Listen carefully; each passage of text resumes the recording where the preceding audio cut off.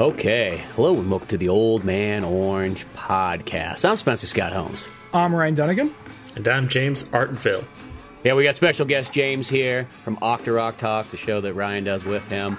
And we've come together to do a collaboration, which is kind of ironic. We have never done one yet. I mean, Ryan's always mentioned it's like it would just be like Old Man Orange, but slightly different. Yeah. It was one of those things we were talking about doing because, Pokemon Arceus Legends, I forget the order the name is, that came out not so long ago. So like, okay, well, let's do, because last time we did a Pokemon game, it was kind of like, well, we were both only like 2 hours into the game, and that was the episode. It's like, all right, well, let's do one where we all give our first impressions, and then on Octorok Talk next week, or maybe week after, we'll come back and give final thoughts, whether it is we finished the game, or we're almost done with the game, or have enough of an idea of what the game is by this point. So, yeah, and I figured, this. I know this is gonna because I know this is something that both shows we're gonna wanted to cover. I'm like, well, I don't want to go and talk about the same thing back to back. So here we are. So we thought we'd do a double feature where we do one where we come in, have our initial thoughts of kind of like what we've done the first, I guess, 2-3 days of whatever we've been playing it, since it's been out, and then have another episode next week or whatever that we do our final round of like we finished the game and what's our final thoughts on it and everything like that. And I don't know about you guys, but this game is one of the most magical experiences I've had in forever. I mean, I probably say that a lot. It's like the same way when it comes to movies. Like, boy, I love this movie more than anything else. Like, you said that about the last 10 movies. G.I. Joe Snake Eyes, let me tell you. Holy crap. Yeah, But no, this one, seriously, this new Pokemon, unbelievably amazing in my book. I loved it so much. James, why don't you go next? Because I have a little bit of a story before I go into my part. Yeah. It's so funny. I recall thinking in my mind when watching the trailer for this, because they announced Brilliant Pearl and Shiny Diamond and Arceus in the same Nintendo Direct, did they not? I believe recall so. them being like back to back. And I couldn't help but think like, wow, like both of these games take place in the same region, and yet visually they are black and white difference. The remakes of Diamond and Pearl are pretty faithful to their Game Boy Advance counterparts. Or DS. They were the DS. See, I haven't played them, so... yeah, no, because that was the big deal about those ones, is they were the first DS ones and whatnot. That's why you get that little mode in there that like probably seems really confusing if you didn't play the DS, where all of a sudden this kind of like 8-bit Pokedex thing pops up, and you can kind of flip through, and there's like, why is the time there? Like, I need to know that. But like, on the DS, that would have been your bottom screen. They're like, oh, we don't know where to put this at, so we'll just kind of put it as you hold start or whatever the heck. Or L1 or whatever. It was like a really random button, because I remember you just there. It's like, that's there. Oh, look, you can flip through all those modes that nobody probably looks at. Yeah. It was presented to me. I'm like, all right, not coming back to that. Yeah. It's kind of confusing because, like, Let's Go Pikachu and Eevee were glorified remakes of Red and Blue. And yet they took liberties of, like, adjusting the camera, the free roaming camera, the models, the character models weren't, little 3D sprites like they are in the Diamond and Pearl. Anyways, it was very much a faithful, one-to-one recreation. And then with Arceus, I can see where they took elements of Let's Go Pikachu and Eevee, which, as those games were compared to Red and Blue and Yellow, they were awesome. They were great. They were a step in the right direction, but they still felt really limiting, because now you have this 3D world. You have the camera, moving in and out, zooming in, and it really felt claustrophobic. It really emphasized how small the world was, and how constrictive the paths and the layouts, and it's a Game Boy game, so that's what it was. And it's fine when you're playing it on a 3-inch screen, but seeing it in HD was just really like, it looks great, but I just want to explore the world. And then we had what we talked about like Pokemon with Let's Go, I think. Let's Go ones, right. And then after that we had Sword and Shield, right? That was chronologically the next one, and then that introduced the Wilds, and that was like, it was advertised as, this is the Pokemon experience you've been waiting for. Yeah, here is a place where you can see the Pokemon, you can run around wherever, it's still a limited. It's not the whole map. It's this area, the wilds, and it felt more organic. But still, it didn't resonate with everybody. And then here comes Legends Arceus, and it's not a perfect game. I have a few things that I could say about it, but I got to say though that the Pokemon Company, Game Freak, they've been you're seeing this trend. They're moving in the right direction, and this was definitely the next milestone. Mm-hmm. And I would love to see them continue this journey and to really go all out in this direction. Like Legends with a subtitle Arceus suggests that there might be other Legends games with a different subtitle. Like maybe this is going to be the first of many. I hope that's the case, because I love what I've played so far.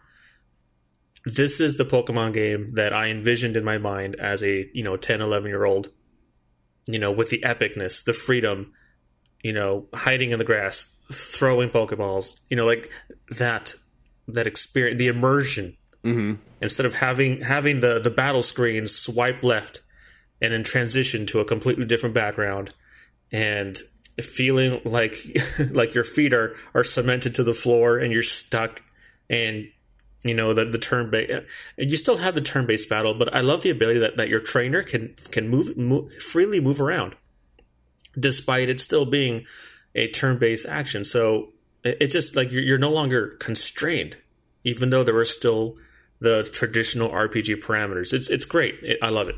Yeah, see, that's the thing I like about it a lot, is it kept the turn-based thing, because I didn't think this game was supposed to have turn-based mechanics in it, because they kept making it out like, when they were advertising, like, oh, it's going to be kind of more like an action RPG. So I pictured it being more like, okay, you're going to have your Pokemon out of the ball the whole time, and, you're going to be pressing, their different attacks are going to be assigned to different buttons and whatnot. And then the second I start this game up, I'm like, oh, they still kept the turn-based in there? Like, that to me just, like, solidified it, because if I go back to, like, the Switch, I think the Switch is one of those, like, real fantastic time periods for Pokemon games, because, just starting off with the Let's Go Pikachu and Eevee, like, to me, when I played that game right there was like, oh my gosh, this is what I always want. Red and blue on the big screen, still turn-based, all the kind of good stuff, but better graphics and whatnot. Then they, amped it up even more of Sword and Shield, because Sword and Shield was to me what I pictured, like, what I always wanted on the N64 back in the day, and then even GameCube and so on, and just kind of never came. Sword and Shield defined that. But going into this new Pokemon and Pokemon Legends and whatnot, like, I do love just the run around, being able to go out there, capture Pokemon. And the one thing that's nice about it is, in that Switch generation, that's where they brought, like, catching Pokemon was kind of, like, good again. Because I will say, and, like, for the longest time, like, catching Pokemon was kind of like, you caught what you needed, and that was about it. But after a while, it's like, well, why am I doing it? You know what I mean? And what I liked is, I think it was Let's Go, they added you got experience points when you caught Pokemon. So it's like, oh, okay, that makes it worthwhile. And then they put that in the Sword and Shield, and it's like, oh, okay, so yeah, I'll continuously keep catching Pokemon if that's the case. If I'm going to get experience points, and it's going to kind of make it worth my while, other than just send them off to the office, and just leave them there. And Bill, take this shit. Yeah, exactly. And with Legends, it's like, this game's like defined where it makes catching Pokemon just really fun, because that's like its core concept, is like the going around catching Pokemon part. There is battles and so on like that, but that's almost like the sideline where no, we're really gonna like make the Pokemon catching experience awesome. If I can temporarily, I'm not going to totally derail this. I just want to say something. The day this came out, I had to work half a day, and I work at a dog place, and a dog fight essentially happened. I was breaking it up, and I full on got bit, like full on puncture bit by a dog. And as soon as we calmed down and managed to get out of there, I was checking, I was bleeding and all that. I was like, shit, Pokemon comes out today. I gotta make sure. I can't go to prompt care. I got to go get Pokemon so I can do it for the fucking podcast. So I'm like, I'm checking. I'm looking in like, dog had his rabies shots. Okay, this and that. Okay, some Neosporin and Band-Aid. We're good. All right, cool. Yeah, I'll take a lifelong scar and for this game. Rub some gasoline on it. Yeah. So as soon as I got home, like, I was actually feeling it in my wrist and in my arm with the pushing the buttons and all that, and I was feeling it, like, I'll play through it. And yeah, this is kind of one of those games. Maybe it's not like the Pokemon game I want for every Pokemon game from now on, but it's kind of like a good side series, and it kind of fills a little bit of that void you wanted as a kid. Like, to go out. And before, because it was a thing like, you know, when you watch the cartoon or anime as a kid, there would be those things where, oh, it's presented to be dangerous, but then you didn't really feel that danger when you played the game. And then, you know, you felt a little bit of that danger when you went into Sword and Shield, because what happened is you'd go in there and like, oh, there's an Onyx. It's 47. I'm 12. I'm getting the fuck out of here. But then like this one, you actually do feel the danger when you come across like a Rapidash in the wild. It's not just this walking experience points. It's this thing that can kill you. So I appreciate that, because I feel like for a while the games, it was almost kind of like, I'm going to steal some words you said, Spencer. For a while it felt like you're kind of catching stuffed animals, where this one, it feels like, oh no, because it kind of goes back to like what the creator wanted to perceive Pokemon as, which is the beginning. People like them, but they're kind of scared of them. And here, this is before they're really part of everyday society, so they are scared of them, and they don't really trust them. But there are those out there like, I kind of like this Starly thing, you know? Yeah. No. I know what you mean there, and so on, is that there's kind of just the dangerous aspects, the worlds out there. Even like there's like, you know, like the raid, you know, the kind of the guy who has to tell you all about the stuff as you're going on. But like they even just kind of say right off the bat, they'll be like, yo, you make sure you tell somebody, because if you're out there and you die, there's no coming back. Yeah. You know, I mean, it's not like the game has like permadeath or something like it. You see a bunch of like erases your file. You see a bunch of like Clefairies just eating your organs. You know? Game over screen comes on like Resident Evil style. You're dead. I feel for that reason that they upped the age of the protagonist, because traditionally Pokemon trainers were, 11 when they embark on their journey? 10. 10. Okay, yeah. And in this game, they specifically mentioned, oh yeah, you're 15. You're a man. Well, you know what I think it is, though? It's like, I used to always say, it's like, they always called them 10 years old, but let's be honest, they always look like they were like 15. And I always said, if Pokemon was in the U.S., it would be 18. It'd be like, you get out of high school, it's either you're going to join the military or you're going to go catch Pokemon. Like, that's how I sort of feel it, because that's the way they say. And I mean, Japan always kind of does that. I feel like they make their characters look way older than they sort of are, and then they slap the age on there and you go, that's not the right age. Mm-hmm. Like, up some years on those. Like, it doesn't matter what it is. Even like Final Fantasy and so on like that. Like, no, put some more years on it. Like, you know what I mean? They're not 16 years old saving the world. Let's just be honest. Jet and Cowboy Bebop's apparently 35 or 36. Like, bullshit. I love how reactionary the Pokemon are. Mm-hmm. You know, long are the days where it's just an empty field and then suddenly it's a random encounter.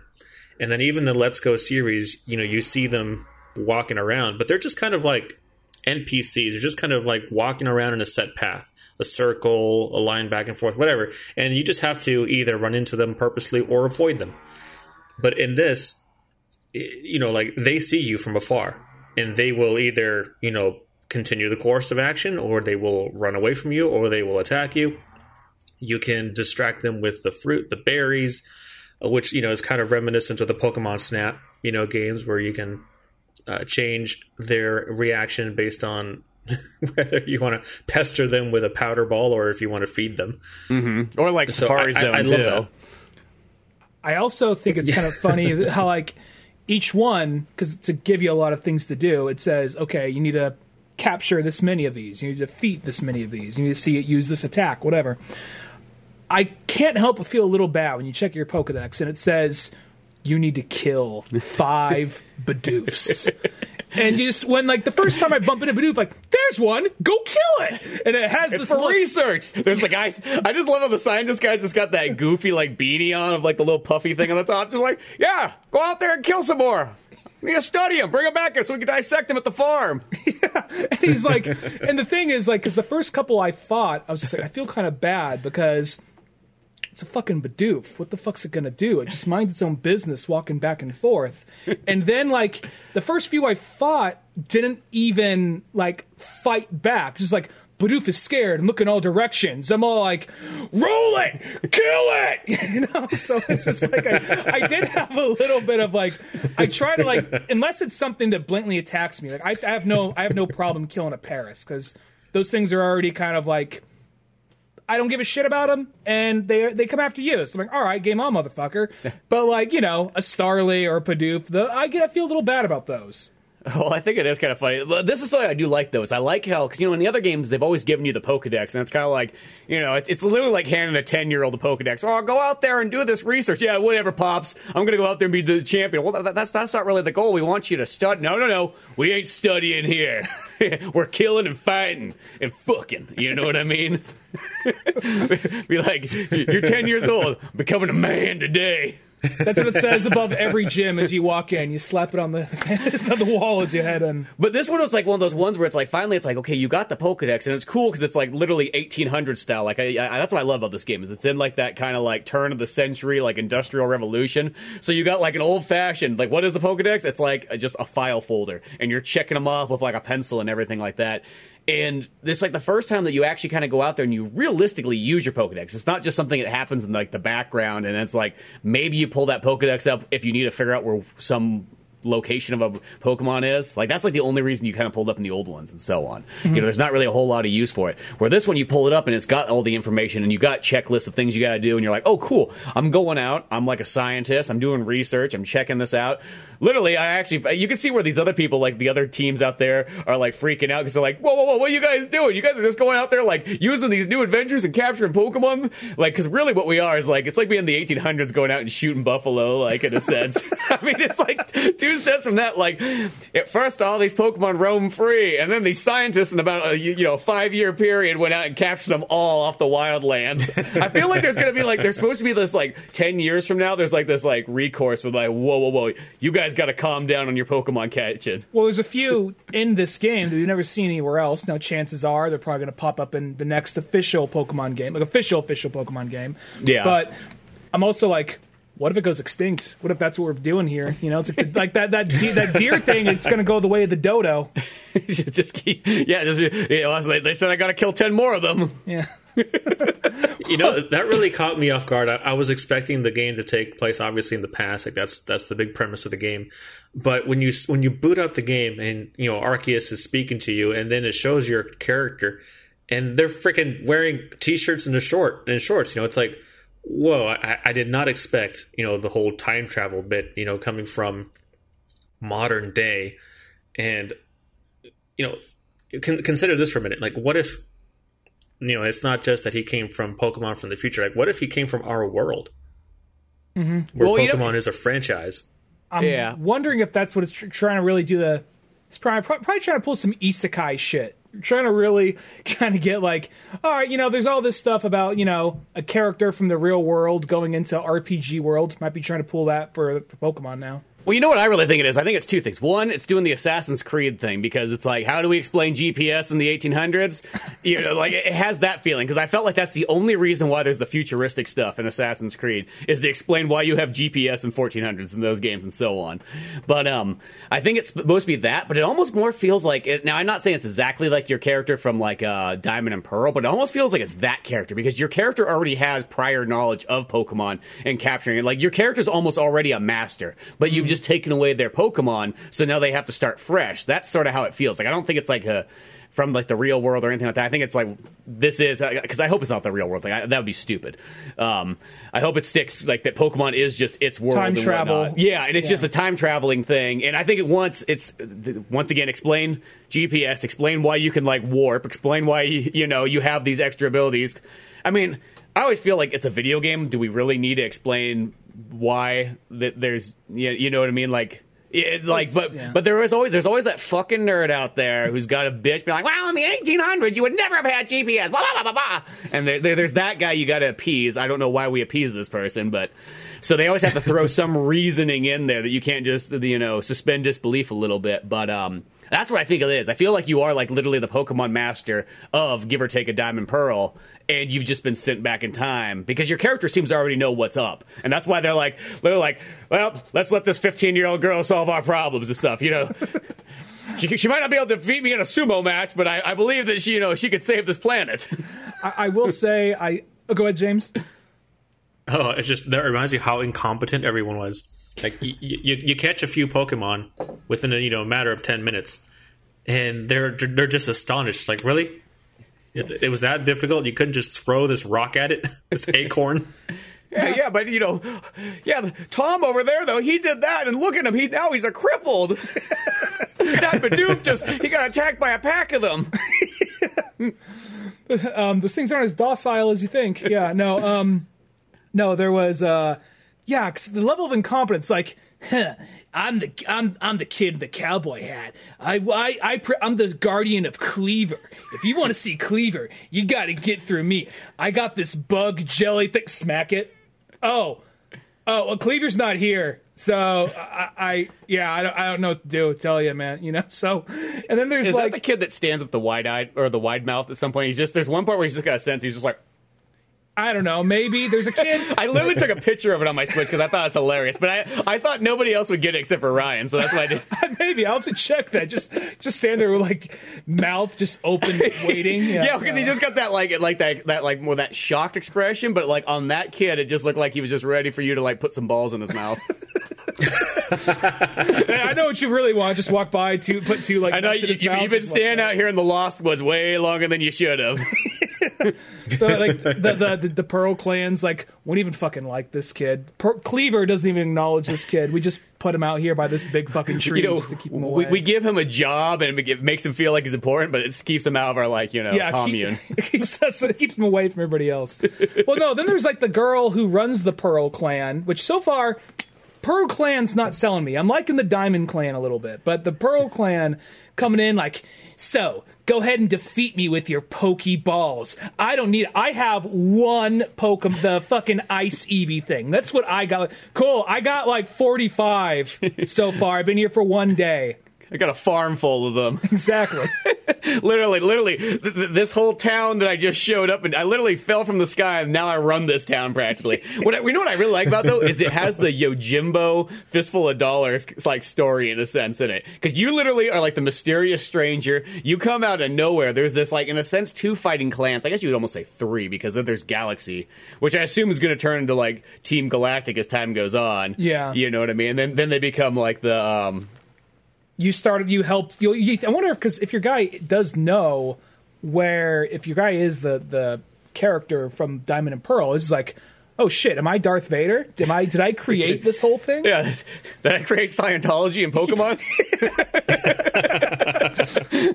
That's what I always think about Team Calaxis is. It's just like literally it's funny because when that game came out, that's like right like the height when everybody kind of knows what Scientology sort of is by that point. Like it's not just like a hidden thing. It's like, oh shit, Tom Cruise is a Scientologist. Oh shit, they made him in a video game.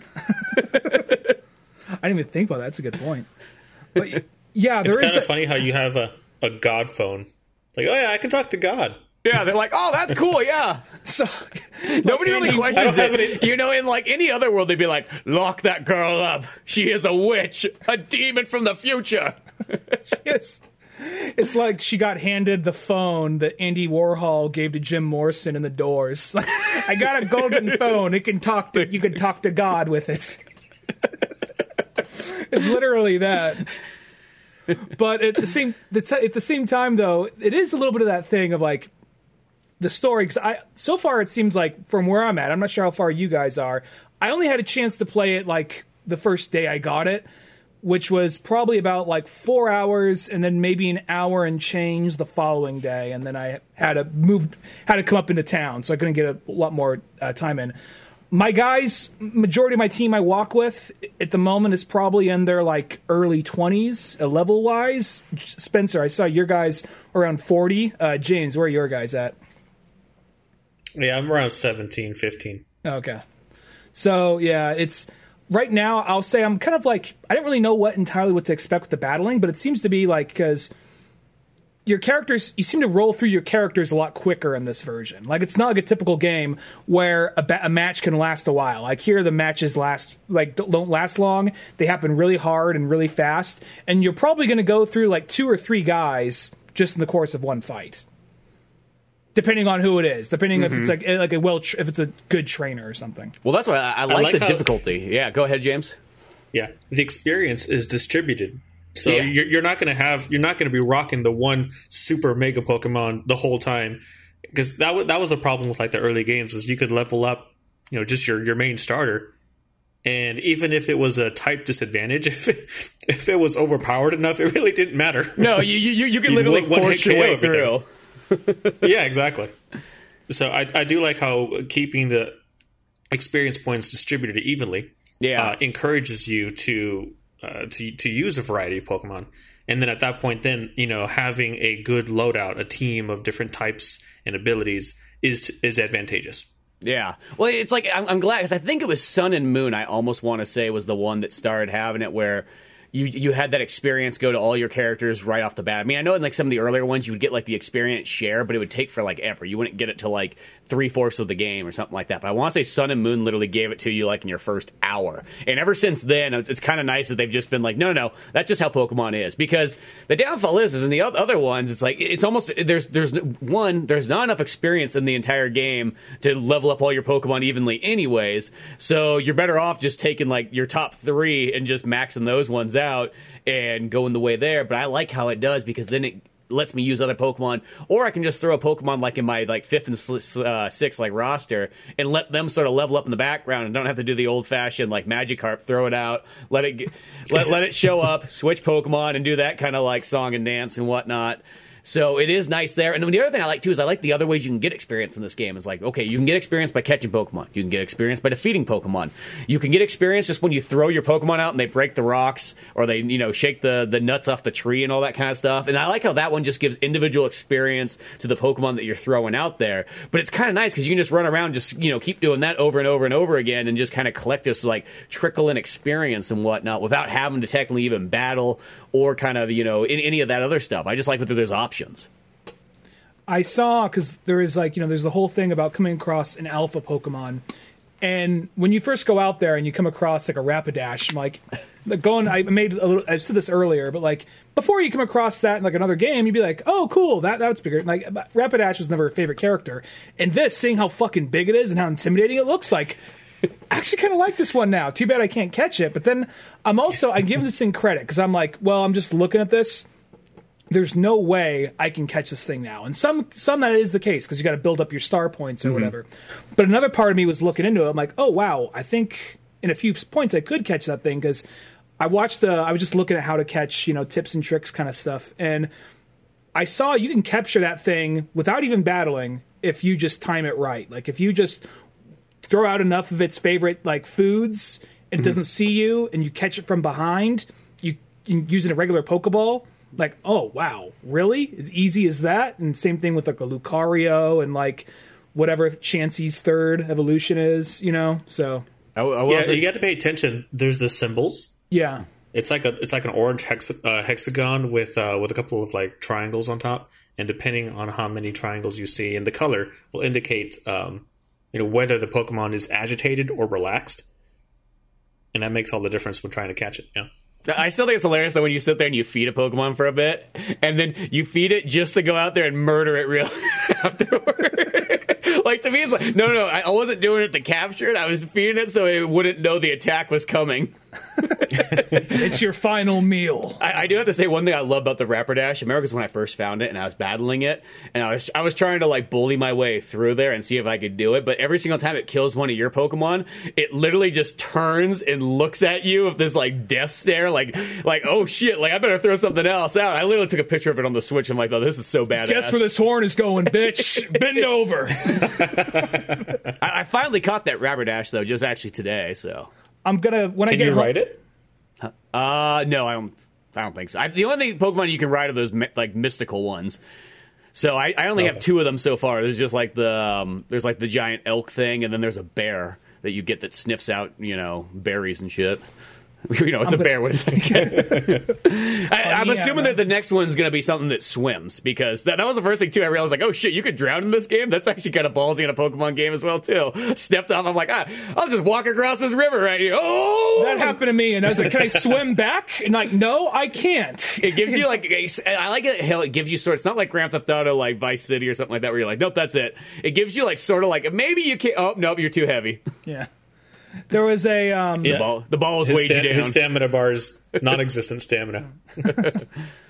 I'll say I do want to go back once I get home. This is basically the first thing I'm doing once I get home. Now that I've kind of looked at a couple how-tos, because I remember coming across like there's like a Bidoof, like not Bidoof, but like whatever. This the second evolution of it. Yeah, whatever that thing evolves into. There's a giant alpha of it over by like some rocks in like a beach, and I was like, this thing's 16. I'm like in my early 20s. Why can't I fucking capture this thing yet? And then I'm like, and I watched the tips and tricks thing. I'm like, I just wasn't patient enough. Apparently, I just got to keep throwing shit at it, and eventually it's going to happen. So.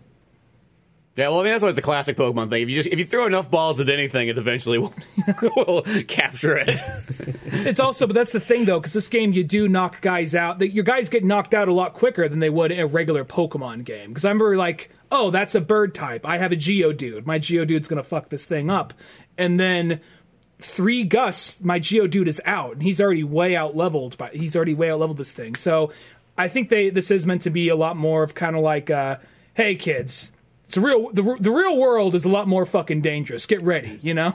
Well, I like the balancing that they kind of like put into there because, you know, in other Pokemon games, that's always the kind of thing is just like they're kind of like rock, paper, scissors kind of style. Like it's almost can be like overkill of certain types. It's like fire. Fire is like that one that like it has, you know, a couple of weaknesses, but for the most part, you can overpower just about anything. And even like things that it's kind of weak against, you can still sort of bully your way through. Where I like on this one, it's like, okay, yeah, this move's kind of weaker against it, but it's not saying it's not going to not do damage, though. Mm-hmm. And you still could get, like, taken down by this. I feel like the danger and the difficulty in this game is kind of nice that they upped it a little bit more than in most Pokemon games, where it's like, it does have that feeling of like, oh, I actually have to run out of here. Like, I can't just stand here and fight the whole time. Or, like, oh, let's come back around again.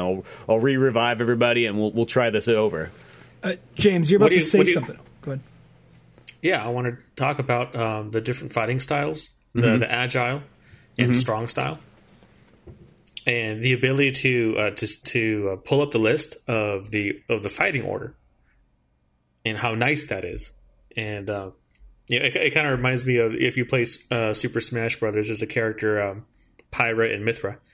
Mm-hmm. And so Pyra is the strong, and then Mithra is the quick and fast. And it's a very common tactic to start a match with Mithra because she's quick and she can rank up the damage, and then switch over to Pyra and then just have a strong finisher. Mm-hmm. And that's how I feel the same way about approaching these battles with those two different styles. Yeah, well, it's kind of interesting too because even though it's got the turn-based in there, it's almost sounds kind of weird, but like almost like the active time battle kind of system of like a Final Fantasy kind of game where it's not just going to be you go, I go, you go, I go, you go, I go. No. There's some moves that are going to make it go by so they can get 2 moves in a row, and some moves that you do a bigger, stronger attack, and then you got to wait an extra turn or so, because that's the other thing. It's kind of like you can come up on a Pokemon and all of a sudden they get like 3 moves in a row and you're like, dude, what the hell? Like, that's like what gets you is like they come in like bam, bam, bam. Or especially when you get jumped by like, like the gangbang of Pokemon when there's like 3 of them there against your one. You're like, I got 6 of them. Like, we haven't invented the Pokemon Coliseum or any of this stuff. There shouldn't be any of these like rules to be like, no, it's Japan. 1-on-1 fights. What do you think? This is a street fight? Like, it is a street fight. I'm getting bugged out here. There's 4 Mr. Mimes coming at me. This thing does a good job of making you fear or get. There's some that's like it's not so much like, oh, this one I fear him. It's like it's just a fucking pain in the ass to catch. Like Mr. Mime was one of those. I didn't even. I was kind of like, fuck you. I'll come back to you later. I got to go get more Thumbstone or whatever, And then there's like an Abra, which is Abra's not hard to beat. It's just he keeps disappearing and reappearing, so it becomes this game of like. Now, and then chucking it. Where going back to what you said, James, about the agile and strong style, I haven't really totally developed my my strategy for that yet. I think it's almost kind of like case by case. Like I'll say, if I don't want to kill the thing and I want to capture it, maybe I'll do agile style where I know I can get his health in a little bit. But not like get a few hits in, but no, it's not going to kill him. Or strong style, if I am trying to like just massacre somebody, maybe then. But it's kind of a case by case basis of like how long do I think this fight's going to last? What are the types? That kind of thing. Mm-hmm. I will say though Oh, go ahead. Sorry. You first. I was going to say there is that thing going off what you said about getting attacked by a bunch at once. There'll be like one you want. You go after that guy. And then 3 others turn, and you're like, "Well, shit," And then, like you said, you basically have to like Well, I guess they're all just experience points by this point, so here we go, you know. Well, have you guys found like where they put like the vortex appears out of nowhere and then you go in the purple zone and then there's just a bunch of like hard random Pokemon in there? No, I haven't come across that yet. Because I found a Porygon in there, and that's why I've been using a Porygon in this game, because I'm like, normally you never get a Porygon at all. You know, like in Red and Blue, if you get Porygon 1, you got to buy them from the casino, from the Team Rocket and so on. But that's like so much later in the game. By the time you get them, it's kind of like, well, I'm practically done. You know? So I was like, shit, I never get to use a Porygon in a video game. I'm using Porygon in this. Is he a normal type? I forgot. He's like his own kind of special. I think he might be. But, like, he's weird because he's got, like, electric moves, and then he's got, like, that tri-attack thing that's, like, on the Pokemon card. That's, like, the best way I can kind of say it. Mm-hmm. Where, like, it hits him with, like, 3 different types. But in this, like, purple warp zone. James, did you see the purple warp zone thing yet? No, not yet. Yeah, it's like, they appear... I've only seen 2 so far, so I've played the game for, like, 13 hours, and that's as much as I've seen them.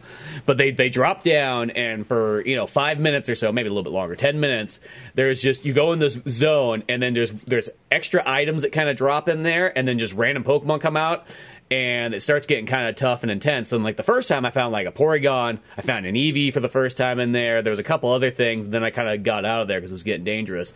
The second time I saw it, I went in there, and there was Kadabras and Alakazams, Mr. Mimes, there was Rhydons. It was one of those ones where it's like, Magnemites and all kinds of stuff, but it was getting that one where it's like, oh, this is getting kind of dangerous in here, too, once again. There was As far as the lore is concerned... are you suggesting that when you enter these zones, it's like you're traveling into like the future? Is there like time and space is merging in these Pokemon that wouldn't otherwise be in this region at this time are able to be captured? Kind of like...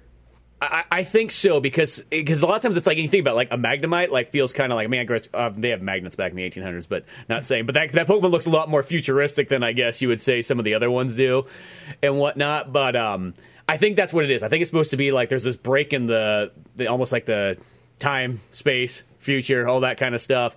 And that's how you sort of came through. And this is another break that kind of happens for like 5 to 10 minutes. And there's these other Pokemon coming in here that aren't normally in this region. Because a lot of the Pokemon I feel like I see in there are actually red and blue Pokemon more than anything else. There's other stuff I will see too. And then there'll sometimes be some Pokemon be like, I see these Pokemon all the time. Get the shit Pokemon out of here. Like, I'm in the vortex. I want brand new things. Well, there's also a little bit of I think the first time I was kind of out on my own. Because I'll say this. I guess the complaint I have about the game, we'll just get this part out of the way. And I think, Spencer, we were talking about before we recorded, and we both mentioned this. Like a lot of RPGs and Zelda games, which this definitely borrows from Breath of the Wild and Monster Hunter, it definitely does that thing anytime you take 5 steps. Like, oh, wait, there's something I want to show you. Like, great. Here's another 15 minutes of my life I'm not getting back. And it's just like, can you just give me the tutorial pamphlet and I can get out there? Like, no, all right, let's have some potato mochi. Like, do we have to have I know this is your favorite thing, but this is not what I want to order. Yeah, exactly. The guy has a full menu here, like... 3 potato mochis. Like, there's like spicy curry and shit. No, potato mochi's good enough. Like, all right, cool. I have a hat on. And you're like, yes, you do. Like, glad you're the scientist of this town. I guess anybody could, be it. Let's put some cowboy boots on and call it a day. But, like, there is that thing where the first bit of the game, like, I'm not going to lie, when the first few times I went out into the open field, it would be like, okay, go capture 3 Bidoofs, go capture 3 Starlings, go capture 3 Shinx or whatever. Between, like, the things I was supposed to do, I would wander off the other direction just because I know this game's going to try and stop me and give me some other bullshit to do. So I want to try, and I know I only got so many hours before I have to turn this thing off and go to work tomorrow. So let me just go see what's over here, So that's kind of where even though that if I probably just did what the game wanted me to do, I'd probably get the proper items and tutorials of how to do X, Y, and Z. But I just really wanted to see more of the world. And up until, like, I think the 3rd time when you go out into the wild, where it's like, okay, you're on your own, go have fun. At that point, that's actually, I was surprised. I came across an Eevee and a Chimchar just out of nowhere, like on top of a hill. And it was one of those things where there's like only one, because usually you see like 2 or 3 in the area, but only one of each. So I was like, I can't fuck this up. Maybe there's others there and I didn't see them, but who knows? No, when there's those rare Pokemon, they only appear like once and then just kind of like, that's it for the moment. Seeing the flying Gyarados over the waterfall for the first time was really surprising. Yeah, I was up there. I was trying to capture him. I was chucking balls, chucking my Pokemon. They're putting out the little rice patties or whatever the heck they give you that says this attacks dragon Pokemon. Clearly doesn't attract a flying Gyarados. Yeah, I didn't know Gyarados could actually fly. I just thought that was a cheap animation they had, but it actually flies now, huh? Yeah, so it's flying through there. But this is one of those games, though, kind of touching back on what Ryan was saying, though. It has that, what a lot of the Legend of Zelda games had, kind of from Ocarina of Time all the way up until Breath of the Wild, where you don't be you got to put that, 2, maybe 3 hours in just to kind of get the initial start of the game over, and then you're good to go. Because I'll say, once the game kind of gets rolling, that talking stuff definitely dwindles itself down. I mean, I'm not saying it's not still there. There's definitely more talking in this game than there is in any Pokemon ever made. But, it's not that it's the worst, but it's more like the tutorial stuff. That's the one thing about in video games. I wish you could just almost say hey, if you want tutorials, ask for them by all means. But if you don't want them, then you want that Diablo experience where it's just here you go, figure it out. I miss those days of where it's the better way is almost the game can sort of teach you stuff without having to say a single word. It's the Mega Man X kind of philosophy, is that the game almost explains 100% how to play the game without saying anything just by that very first level. I do wish there was a game like a major AAA title opens up on a firefight and some guy's all right, you used a gun before, right? There's a yes or no, and even if you hit no. If you hit no, he's just okay, well, let me show you. First, you have to get shot in the head, and you're just getting thrown into it. I'm just waiting for that to happen, Yeah. Well, it's that reminds me, and I hate it in this game too. In the dialogue, they give you a choice. Yes, no. Mm-hmm. I always say no. And what difference does it make? No. Well, that's kind of learned. There's very, very few games out there that really the dialogue choices mean anything, And it's one of those ones. It's more just and this Pokemon kind of. I think I want to say this was in Sword and Shield as well too. It's you sort of have the go along with it, or you kind of have the slightly dick answer. Is sort of what it feels like.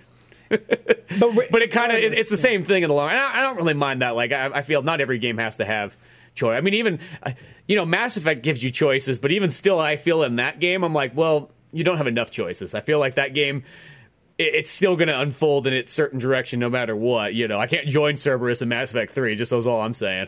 Well, even in what was it, Path of Neo for PlayStation 2, when you're first presented the option of red pill or blue pill, I'm well, I know where red leads. Let's just see what happens if I pick blue.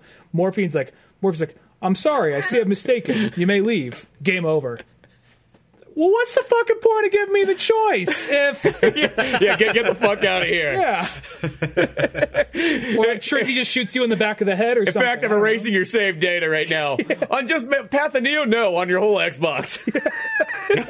You want the real world? You got the real world. Wait, I thought it was the other way around. You thought wrong. You take the red pill, that's because you want to play video games. You take the blue one, go get a fucking job. Here's your tie. Tie just comes out of the Xbox.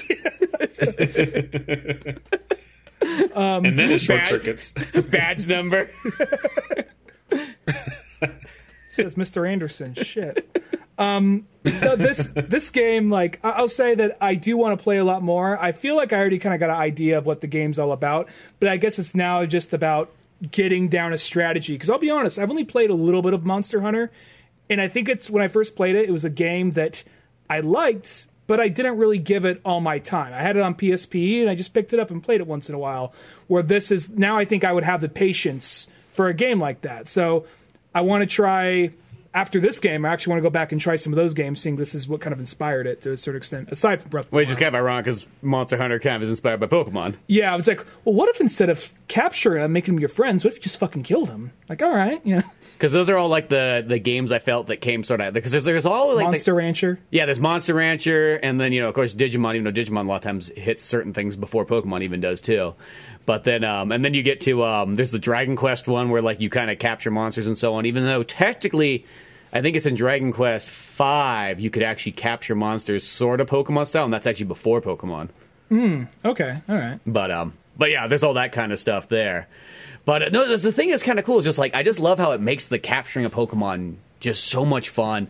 And it gives you a reason that you like. This is one of those kind of games that, like, I would say, like, I would go out and capture every single Pokemon in this game. I feel like it feels like that would be worthwhile.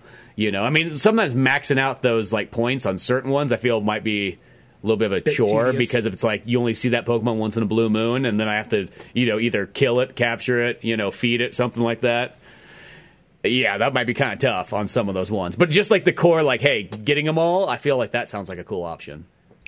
Okay, honest opinion, do you expect the entire Pokedex, all 600, 700 Pokemon to be in this game? No, not even close. I feel it's going to have, like, in a sense, like 150 or 200, you know, cherry-picked Pokemon throughout there, you know. Because this game, in a sense, is sort of an experimental game. You can just kind of tell that, like, and it's weird because whenever Nintendo sort of does, like, one of those ones where it's like, they're always so afraid to sort of change up the Pokemon formula. I guess because they just know it's like, you know, the bread and butter of like Nintendo. It's like it never fails. So why mess with it? So if we're going to change it up, we're going to make it seem like it's a spin-off.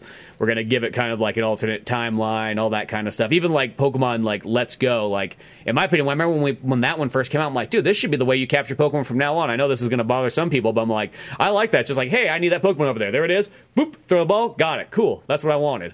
You know, instead of having to just like, you know, keep hunting. It's like, I'm bored. I'm going to continue the story. Where this story right here, like, think about this. Like, look at this game. Would you love to, like, I know this seems like always like what, like, the old school, like, the old generation red and blue people always say, but, like, imagine this gameplay, this entire style this one is, but it's the red and blue world. Oh, my God. I think, you know what? I honestly could see the next one possibly, because I feel like they're taking a break from Gen 1 stuff, because I feel like I feel like other fans of Pokemon who weren't Gen 1 are tired of that's what I mean. Tired of Bulbasaur, Squirtle, and Charmander all the time. So at the same time, though, I'm like, well, that's my shit. But I get that people are tired of those. Greatest generation. Yeah, exactly. You guys want to go back to Kanto. Yeah. You guys need your fairy types and your steel types. All I need is my goddamn fire type, and we're good to go. Back in my day, it was just Mr. Mime. There was no Mrs. Exactly. And only 3 ghosts. Only 3 of them. That's right, because when you think about even Gen 1, there is some things that are broken. Like, there's a dragon type. How many dragons are there? Like 4. Oh. Well, because I don't even know if Gyarados was called Dragon type in Red and Blue, though. I think maybe on Let's Go he was. He is in the long run, but yeah. I mean, in Red and Blue, like, they added stuff to him. It's kind of like how Charizard can't fly in Red and Blue, but he can fly in Yellow and onwards. Yeah, that's a good point. You know, but I mean, I'll say this, I'll take any of the other remakes, because let's just say like they did a Gold and Silver remake in this style, or they did a Ruby and Sapphire one not that long ago, so I feel like, you know, it would be something else. But the thing is this game, I think, set up because we do see there is, you know, trainer battles in here. They're a little bit rarer, but they are here, and they totally work, and they work in the same way. Well, you could totally have the gym battles. You could totally have all the trainer battles. All that kind of stuff is already situated in this style here. So I just feel this experience of just being able to, even just like, I just feel like if you're in the gym and you, like, you know, you can kind of run around. And I love how you can just run and you can stand in front of the Pokemon and whatnot like a moron and get attacked, you know, get hit by like you're like, oh, I guess I'm standing a little too close there. I guess I shouldn't get electrocuted. But I love that you kind of can do it just for no reason but to do it. Just, suicide by Pokemon, basically. Yeah. I'll say, and going back, not to stay hung up on this, but going back to, like, people getting tired. I think one of the things that cued me into, like, I think there's people are getting tired of, like, the original Gen 1 starters, is that when they had mixed match starters from from different generations, none of them were Gen 1. So, which ones did you guys go with? I know you went with Cyndaquil, James. Yeah. Not James, I mean, yeah. Spencer, you both went Cyndaquil? That's right. Yeah, I played it safe because I didn't know what the fighting style was supposed to be like in this game. I thought it was going to be more action RPG, and I'm like, well, if that's what it's going to be, I want to make sure I got the best of the best. I'm taking the fire one to be safe. Because, you know, I've been kind of experimental in the last Pokemon games that came out. Like, I'd be like, no, I know that, like, the fire one generally is going to outweigh the other ones, but I'll take the water one, or maybe I'll take the grass one, or something like that, just to be different. I wanted a Blaziken. You wanted the Blaziken? I want a Blaziken. Yeah. Well, my thing is, so here's the thing. I kind of saw that in this version they have different evolutions, like their final evolution is different. And I saw the sprite for it, or the model for it, and it's like, it just has this derpy, like, kind of face. And then it has, like, not Blaziken. Is Blaziken the ape, or is that the specific? Typhlosion. Is that his name? Yeah, it's Typhlosion. Okay. Typhlosion. That's what I was talking about. Yeah. Okay. And he has, like, and he's ghost type, which ghost type's whatever also. But, like, I just saw it and it doesn't have the constant fire thing. So you just have this big oafy thing hunched over with this stupid look until it catches fire. I was like, really? This thing used to look so badass. That's what you do in this game? So I'm like, well, I know that one's badass, but let me go over, you know what? I hardly ever use grass. Let me try I like the little owl guy. Yeah, the owl guy's pretty cool looking, though. But here's the thing. He's cool looking.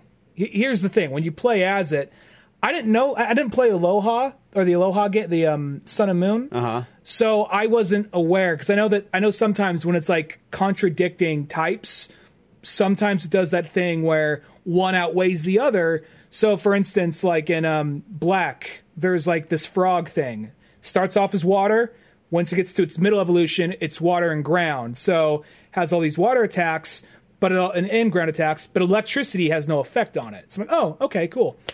I thought that'd be the case with this owl thing. So I was like, okay, so it's an owl thing. So it's a flying type that's probably strong against rock. No, it's not. It's the only grass type gets ass kicked by rock, and I just have to hope my guy's fast enough to get a hit in on it. Well, does he get some grass type attacks? Yeah, he has grass type attacks, but I just gotta hope that he's strong enough to knock out the rock guy, because as he's flying, he's gonna get bitch smacked right out of the way. I mean, the grass attacks, no matter what, should outweigh the fact that he's a flying Pokemon. Yeah, no, it doesn't though. I've had like rock stuff just kill him in one hit, and characters that aren't even those Geodudes, man, they don't mess around. Yeah, exactly. Those Geodudes, there's like too many of them in this game. That's the thing. It's like, God, there's another goddamn Geodude in my way. And here, my last few games I played, because I've been retroactively going back and playing older Pokemon generations, and I think I've said this in a few shows by now, but just in case someone's first show listening to this, because Pokemon for me, it was Red and Blue, then I took a break, because, peer pressure, teenager, all that kind of shit, then didn't give a shit, came back, so I've been retroactively playing a bunch of these games again, and out of coincidence, I went back and played... Crystal is the red and not red, gold and silver yellow version, right? Yeah, I was playing Crystal, and that right there, that as well as Black. Black and White. I can't even talk right now. Black and White too. Not Black. Ruby and Sapphire? I'm saying everything but the one game. Thank you. The remake. I'm saying everything but the one game. Pokemon Pinball. Pokemon Mustard. Pokemon Ketchup. I don't want trading card game. No, there's the one that the remake that just came out, Brilliant Diamond. I just had a Geodude in that just because out of coincidence, that was one of the first rock types you have. And after a while, you kind of get yourself in this position of like, well... I mean, it's not my favorite, but he's just there. Yeah. So he's along for the ride, and I feel like Geodude and Graveler, like I like them, but I'm really over them because they've been like in every fucking game I've been playing lately, and they're always just happen to be one of the first rock types you come across. They become like the new Zubat that's just always there and whatnot. Even though I do kind of like always trying to try Pokemon that like you normally would never gravitate towards to kind of go through. It's like I did a playthrough of Red and Blue. I didn't finish. I got about halfway into it, but where I just wanted to try all the Pokemon that I always felt were kind of like the junk Pokemon that people normally don't have. So I had like a Zubat and Eradicate and like not a Vileplume, but the other one. Yeah, like a Shelter. Like, all those ones that people just totally bypass. I'm like, I'm going to take all those ones. The starter, he goes in the box right off the bat. You know what I mean? No. Because I almost feel like, and I'll say this, though, that changes. If you throw that starter in the box and you work with what you have to, I mean, you can use them to capture your first couple, but beyond that, that's it. That makes the game actually way more difficult. When you have to use like things like Zubats and all these Pokemon that don't normally ever get any use, it's like, oh man, this actually made it a lot more tougher, and it's kind of interesting to sort of try it out. So I kind of do like to sort of experiment. But like in most Pokemon games, just like in Pokemon Legends here and whatnot like that, sometimes like there's always like that kind of Pokemon you get in the beginning, and you almost sort of get stuck with them because it's like, well, they've been here the whole time, they're leveled up, I guess I'll take you guys with me. Because I kind of have like that otter Pokemon, like that one's with me. It's like, that's I guess it'll be my water Pokemon then. You mean the Buzzkill, the two-tailed thing, right? Yeah, mine's a Floatzill right now. I wrote them down so I wouldn't forget it. It's like, because this is what I have in my game so far on my team. Is I have the Typhlosion, I got the Floatzill, I got the Luxray, which I was almost going to get because I'm like, I had that Pokemon in Diamond and Pearl, and I was like, I like that Pokemon a lot, but maybe I'll try to switch it up, and the next thing you know, it's just been with me the whole time, so I kind of was like, I guess I'll stick with that.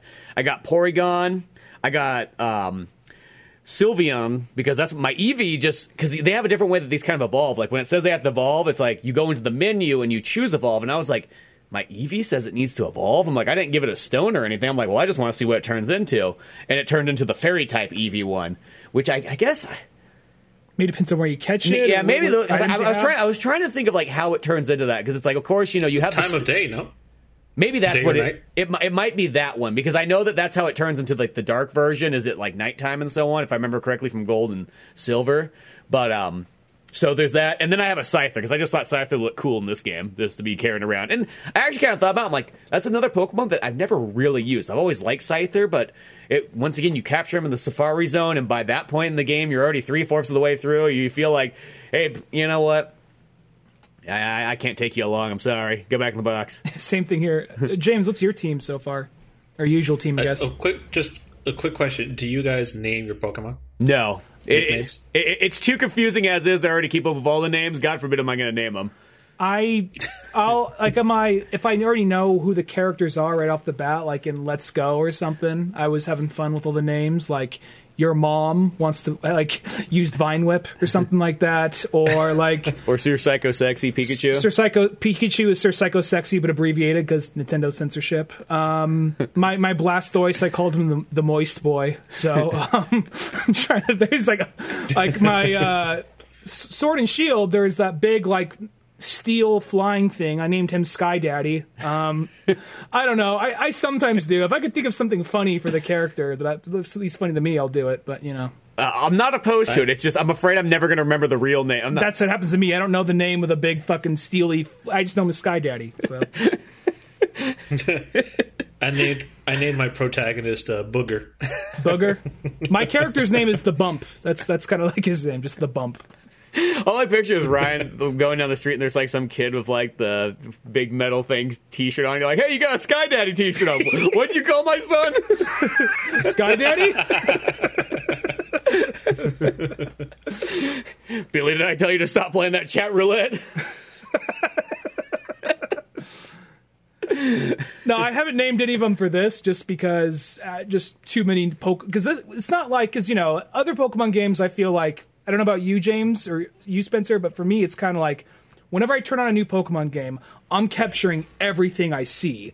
And then at some point, you'll be like, that looks stupid. I don't give a shit. I got a gym to win.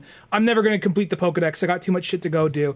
But this whole game's all about completing the Pokedex and collecting and building everything up. So it is kind of like, do I really have the time to be naming everything? No, I don't. So yeah, we're just here to add this to the farm and to the research and to the autopsies. Yeah, exactly.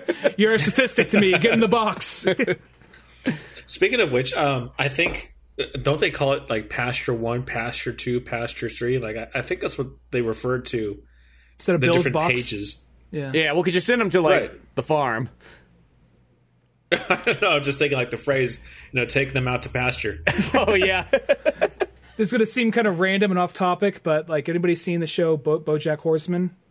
I know of it, but I've never really seen it. There's a bit where one of the characters in the show is a dog.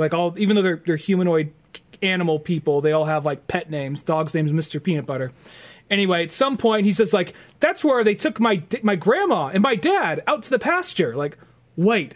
As well as my great grandpa, and oh no, and then just it all clicks in for him, and then 2 seasons later, they actually go out to the pasture, hey son, we're all over here. Oh, you're not dead. Oh, okay, that's not cool. so bad. They did go to the pasture. Cool. It's like a resort. Yeah, exactly.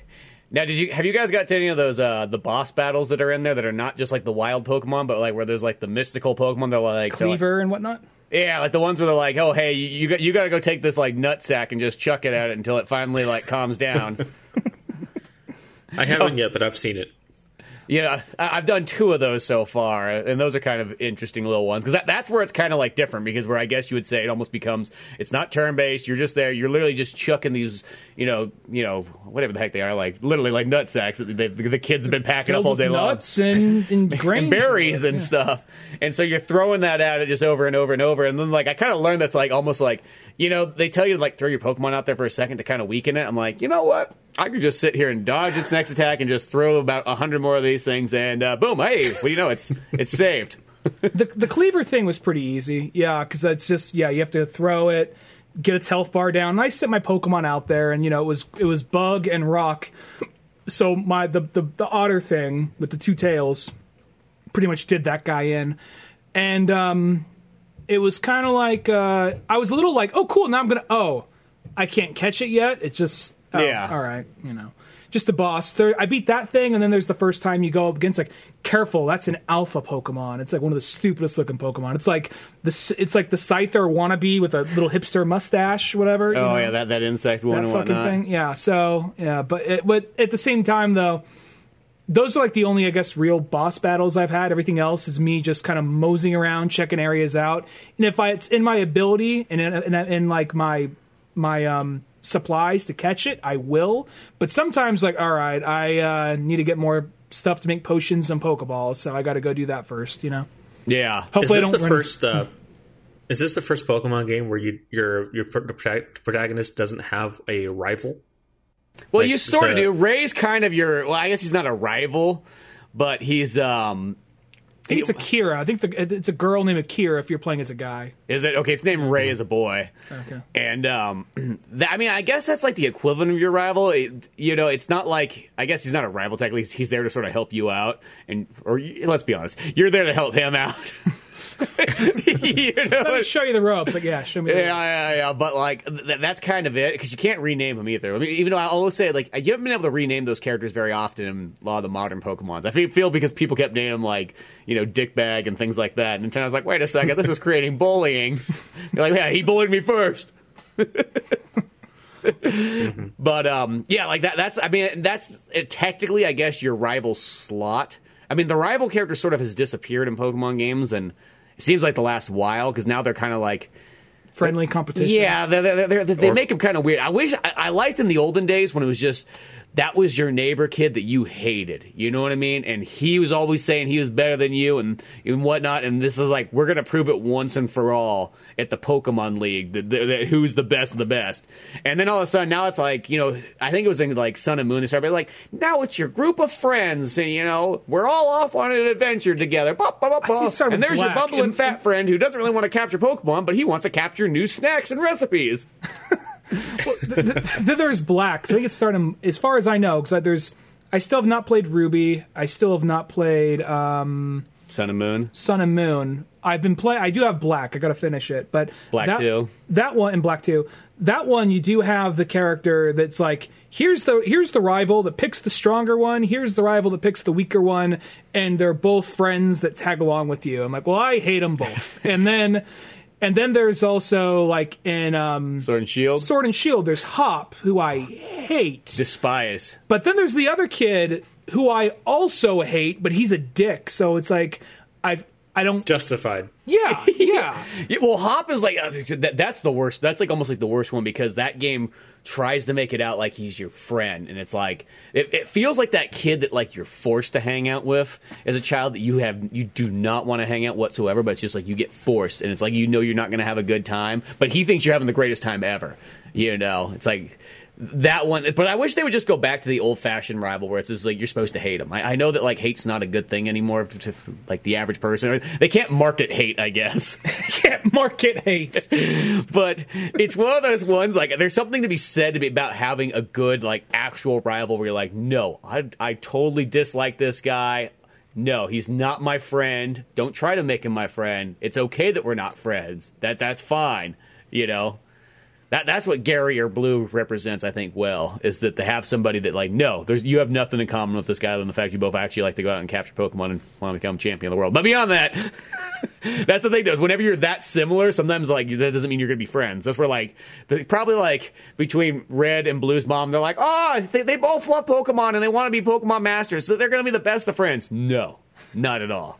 Definitely not. So, without the presence of, say, like a Team Rocket or Team Galactic, like, is there a clear and defined antagonist in this game so far? Yeah, we are. That's what I kind of learned is we exactly are. Because if you look at all the other people are looking at us like, who are these maniacs that just invented this Pokeball and they're just going out? They don't have any religion back behind them. They're just capturing these things willy-nilly using science and all kinds of stuff. Because like that's how I feel like because we're called Galaxy. We're the town of Galaxy that's going to definitely turn to the Team Galactus as time goes on, and all this weird Pokemon research and so on. I feel is kind of part of it. I think that's sort of like what it is. I don't know if the game will technically ever say it, but I have a feeling that that's sort of it's a weird one. That, like you're doing something that's kind of good, but I feel like it's going to roll into something that turns evil once you leave. Like somebody else is going to take this research and it's going to become literally Team Galactus.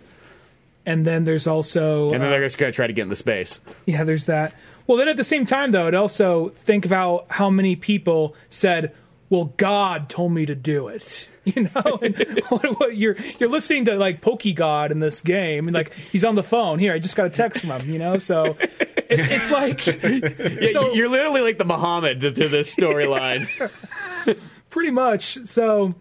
I'm kind of wondering if there is going to be I actually could see by the end of this game, like the sumo guy and the people you're working for becoming bad. I could actually see that possibly. Who knows? They might not do it, but I can see that.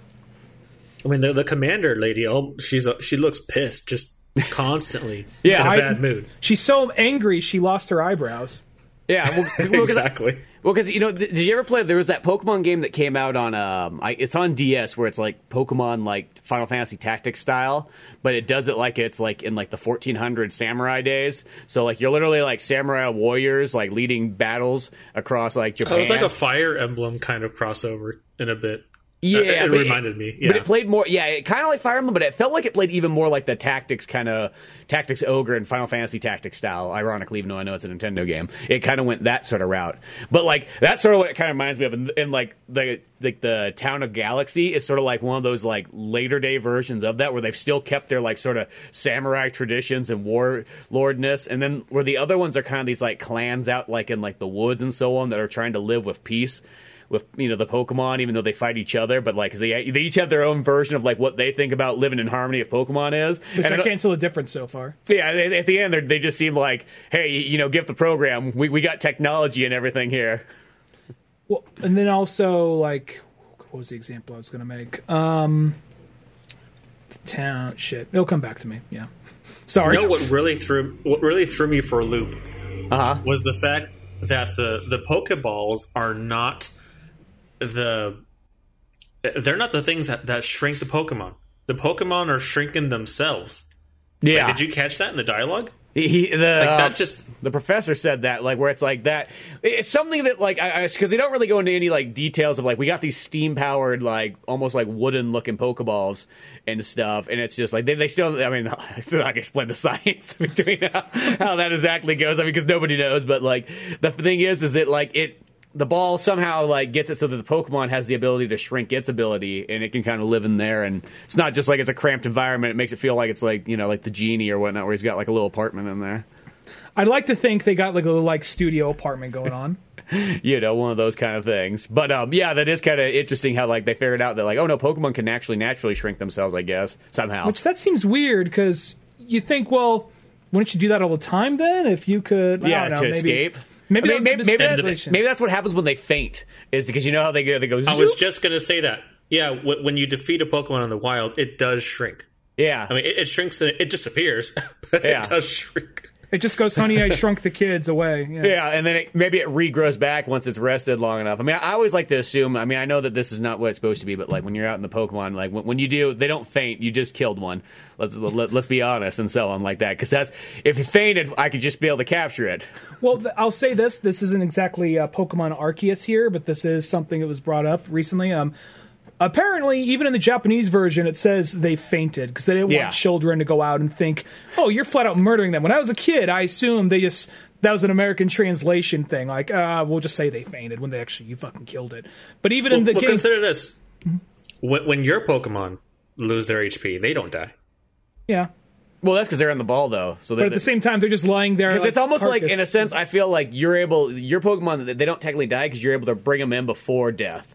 But if they're just laying out there, brutally, like, taken down by that big old, flamethrower attack and whatnot, like, just charred on the side of the road, like, I feel like, realistically, that Pokemon's not going to survive this. I could put them in the ball. The ball's kind of like a medic thing. I run them back to the Pokemon Center, heal them up. They're good to go. But if it's out there in the wild, another Pokemon's just going to probably come by and eat it or something like that. You hit like a wild duo with your car. You don't it fainted. So I feel faint. That's just the nice code, word. Yeah. It's a nice word for out death. To pasture. That's all it really is. And let's be honest. We all know what scientists are like in like the 1800s. Like when you go to study, butterflies and shit, you're not just capturing them and having them live nicely. No, you kill them and you put them on a board so you can look at them and take your magnifying glass out and all kinds of stuff. Well, there was something I was going to say about like. Oh yeah, I remember what I was going to say because we were talking about how like the two clans, even though I can't distinguish which is which, it seems like Pearl Clan is a little bit more like up their own ass. Diamond Clan seems whatever, man. Yeah. But I wonder if it's going to be trying to do some kind of Princess Mononoke thing, kind of like you or like Miyazaki in general. Like you guys are moving forward with science and technology. These guys want to stay with the past and just be one with nature. But is that going to be out of that you create Team Galactus or whatever, Yeah, it could be something like that. I wonder if it is going to do this thing where it stops and points the finger at the camera, like, look what you fucking did, I mean, the thing about... I think that... Oh, go ahead, yes. The choice to tell the story in the past was on purpose. Like there's something that they're out to do with that. And I haven't watched the show like in like since like... Not like I haven't watched like a full new episode of the show. Probably I was curious one time and put on like one of the newer movies like in high school, but I seen it's like not new anymore. What? I was gonna say I put on one of the newer movies as in like a 20-year-old movie. By now. Yeah, exactly. It was back in high school. I guess new to me. Yeah. There was a what was it? I saw like ads for like the new season, and it's Ash back in time in the Hisuna region. So time travel's happening there to some effect. So I'm wondering what's going to happen through that. It's like, Ash, look what you did. Like, I didn't mean to. Like, how much of the story is going to come into play with that, Well, it is kind of weird because like the thing about this Pokemon Legends game is that the way it's sort of sold is kind of an odd way that it kind of is because it's kind of the next big thing in Pokemon, but it's sort of sold as a spin-off because they kind of threw the Brilliant Diamond and Pearl. Now, granted, I know that kind of came out as like a double thing. One, to catch you up because this story takes place there.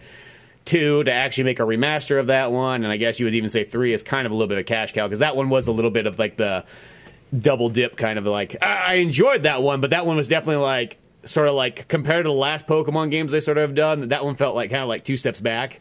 I will say, after playing Brilliant Diamond, even though I liked it, even though I might replay it again at some point, I did feel like, of all the Pokemon games that I've played, which being Generation 1, Generation 2, Black, which I still need to beat, Sword and Shield, and Diamond, I'm going to say Diamond is probably my least favorite, so I'm not sure if it was just... And plus, the iteration just seemed a little half-assed compared to other things they've done, which has been drilled to death on YouTube and the internet. But yeah, well, yeah, I mean, I know that it is kind of just like, it's a simple... Like, 'cause to me, the thing that kind of bummed me out... Yeah. is that whenever they mostly have done these kind of remasters, what they've always done is be like, hey, that last game we just made that you love their engine, it's going to be that engine with this old game remastered in it. So I thought, when the Brilliant Diamond and Pearl came out, I literally thought, I'm like, oh, cool, it's going to be Sword and Shield looking and play that same way, but with, Diamond and Pearl. And then it's kind of like, oh, no, they actually just kind of went back. I think that was kind of the bummer to it, because like the Ruby and Sapphire one was literally just the Sun and Moon engine, which at that time period when Sun and Moon came out, that was like one of those ones where it's like, holy crap, this game is mind-blowingly amazing. They got the full 3D environments and all kinds of stuff going on here on the 3DS. So then you had the Ruby and Sapphire version, which is like, oh, that's awesome. Here we go. And that's what I sort of felt there. But then there's kind of that, but then it's almost like, you almost kind of wonder, like, not saying that I guess, like, by having that Diamond and Pearl, I mean, I guess that's just there just to kind of double dip the money, because they know that anybody that likes Pokemon is just going to buy them all. I mean, gotta catch them all. Sorry, but just how it is. Buy them all. But like that's the thing with Pokemon Legends kind of coming out. Like it's in like a weird time. It even comes out like in January and everything like that. Kind of just like. It feels like... This feels like it would have been a Christmas release. Yeah, it almost feels like... It sounds strange, even though it might be a way, but if this was almost reversed with, like, the Diamond and Pearl one. But then again, I guess the Diamond and Pearl one would seem even odder if it came out after Pokemon Legends, because, you know what I mean? But, like, Pokemon Legends seems like this technically is the big game, but I feel like they still wanted to play it sort of, like, safe, I guess, for some reason. I guess if people just didn't like it, they could kind of, like, spin-off. Yeah. It goes in the Pokemon Snap category now. Well, even going off like the show, how the show would even kind of follow whatever game was out at the time, even though it was only for like 3 episodes. There's that point like we got this Pokemon Snap thing coming on. Let's throw the photographer from there in there. He'll hang out with them for like 3 episodes and like get the fuck out. Like okay, bye. So we gotta sell another game. Here's a random question: do you think that in future iterations, as hardware improves? Obviously, like we're getting, better graphics. I wouldn't say the Arceus Legends is top tier AAA in terms of visuals. I mean, it is for Nintendo, but it's certainly it's an improvement to previous Pokemon games. So they are moving in that direction. Do you think they will ever consider changing the Pokemon cries from the synthetic to, voice recorded like we have in the anime? I personally like that they keep the original voices, and I'm glad you brought this up because this is something I liked about this game. Pikachu actually has his original voice in this one. He doesn't say Pikachu in it, which I actually kind of like that it goes back to the old cries. And that's just more of a I guess just a nostalgic novelty thing for myself. But I kind of actually like that a little bit more. I think that because there is the anime kind of versions where they say that. But I guess the cries, even though I almost want to say even the cries, though, are actually different from the ones in Japan. I think that, as time has gone on, they're kind of the same, but I almost want to say, I could be kind of wrong, but maybe it might be like green has different, I almost want to say that one might have different cries. I know it has different sprites, but it might have different cries than like red and blue, but that could be kind of mixing that up there. But that also might be the reason why they've kind of kept the cries, is because the Pokemon are named differently in all the regions. So Pokemon have completely different names in Europe. They have completely different names in Spain. They have completely different names in Russia. It's kind of weird. Everybody was allowed to name Pokemon whatever they wanted. So I think that's the part that would make it really weird and different. I think that's true. I actually like that. I'm with you, Spencer. I like they kept in the original noise, because after a while, I mean, because, in the show, it's like they'll just say their names, but then you sometimes read the game, and sometimes they say their names, but sometimes they go like, Brah! Like, oh, it makes that noise and doesn't say his name or whatever, Yeah. And thinking back, I'm like, I mean, as a kid, I'm like, okay, they see their names, and now I'm like, I prefer they just make noises and say their names, so I kind of like the whole just synthetic noise they do. I don't know. Yeah. Plus, it's a little jolt of nostalgia, Yeah, that's how I kind of feel. What do you say, James? I was surprised when encountering Pikachu for the first time, and he didn't say Pika Pika. He said Bigga. Oh yeah, and the text thing. I'm like, oh okay, I guess that's that's where they get the Pikachu sound from. I do like how they get the thing from once here's my Pokemon partner, it's Pikachu, and it's just like, Bigga! And he doesn't like me very much though. We've been working together for 2 years and he still hates me. But Pikachu, we're going to work together one day, right? Like, all right, cool.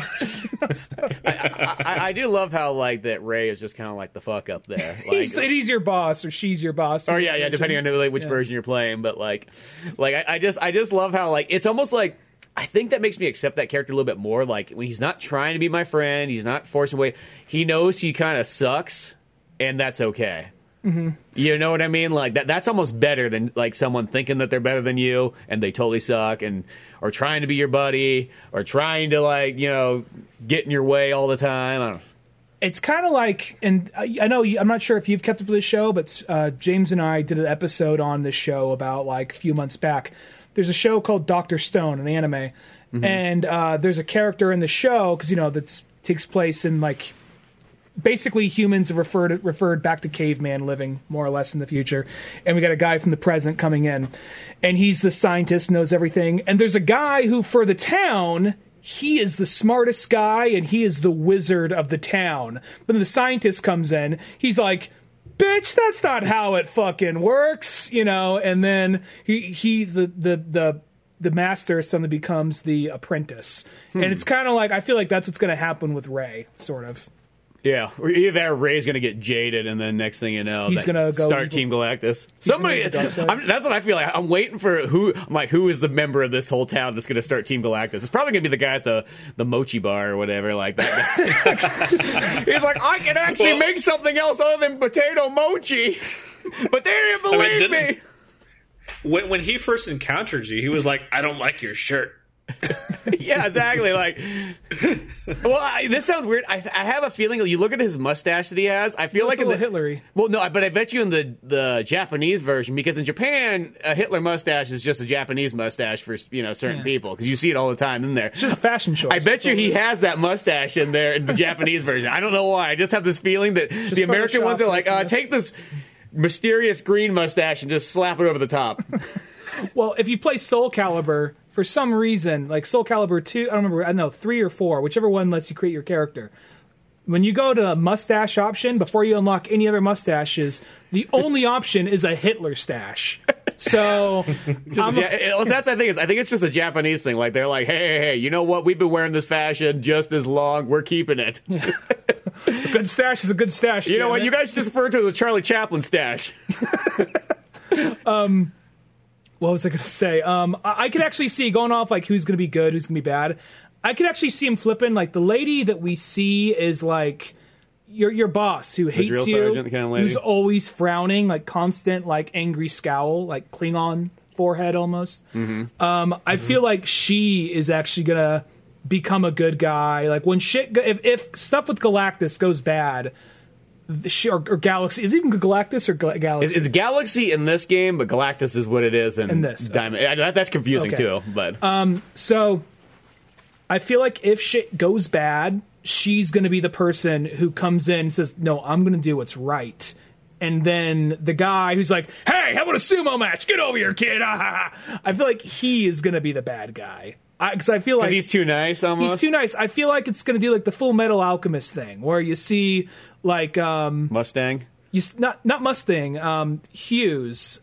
Is it Hughes? Not Hughes. The guy with the eye patch. The guy who's just like, I'm the well, first off, he's the Fuhrer, so he should have put that together. But Fuhrer title aside, he's like you know what, kid? Go on and do the mission. I trust you. You seem like a good kid. I'm a nice guy. Go do what you want to do. Like, dude, the president's fucking awesome. And then it's like, Fuhrer, eye patch. I should have put this together. I feel like it's going to be something kind of like that. It's one of those ones. I don't know. It's somebody in that town. James, you got any idea who you think might be in the town?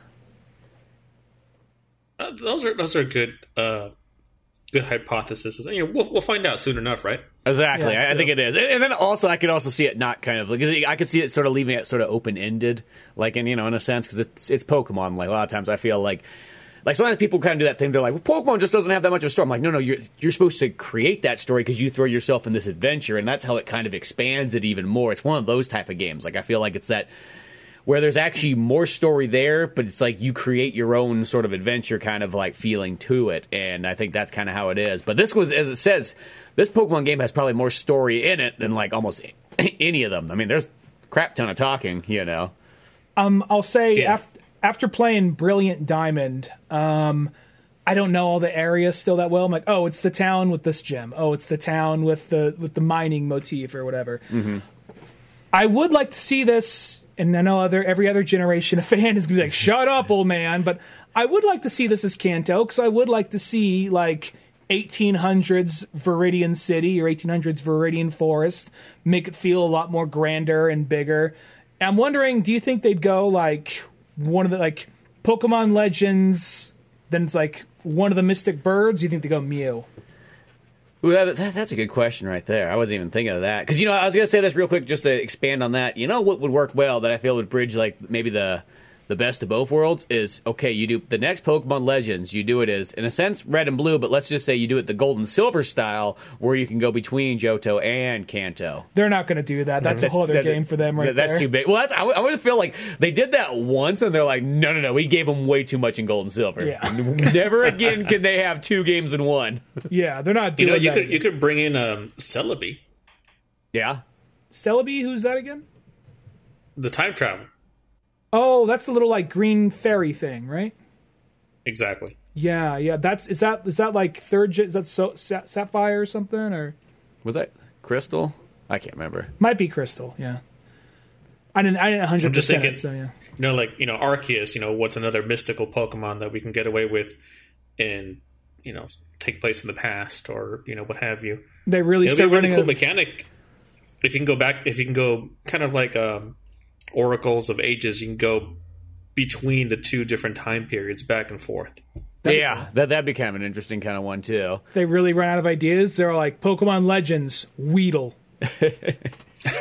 Just like, I don't know. It sounds weird. It used to be very rare. Shit. Yeah, there's no Weedle. I haven't seen a Weedle this whole time in this game, so just saying. There's apparently a lot of Gen 1s they left out. Like, there's apparently no Gen 1 starters. Which I get. I get that. I give them credit for doing that, because the downfall is to any old person, is the second that you see a Charmander walking around or a Bulbasaur, you just gravitate towards it. It's just it's genetic. You can't stop yourself. So I feel like if you just cut those ties, like I can't remember what it was. That was one of the Pokemon. Maybe it was Black and White. It's been a while, but I remember there was one of the Pokemon. Well, I remember, as I said, I think it actually was Black and White, but I could be wrong. As I remember playing it, and one of my favorite things about it, was like, it literally had none of like the red, blue, gold, silver Pokemon in it.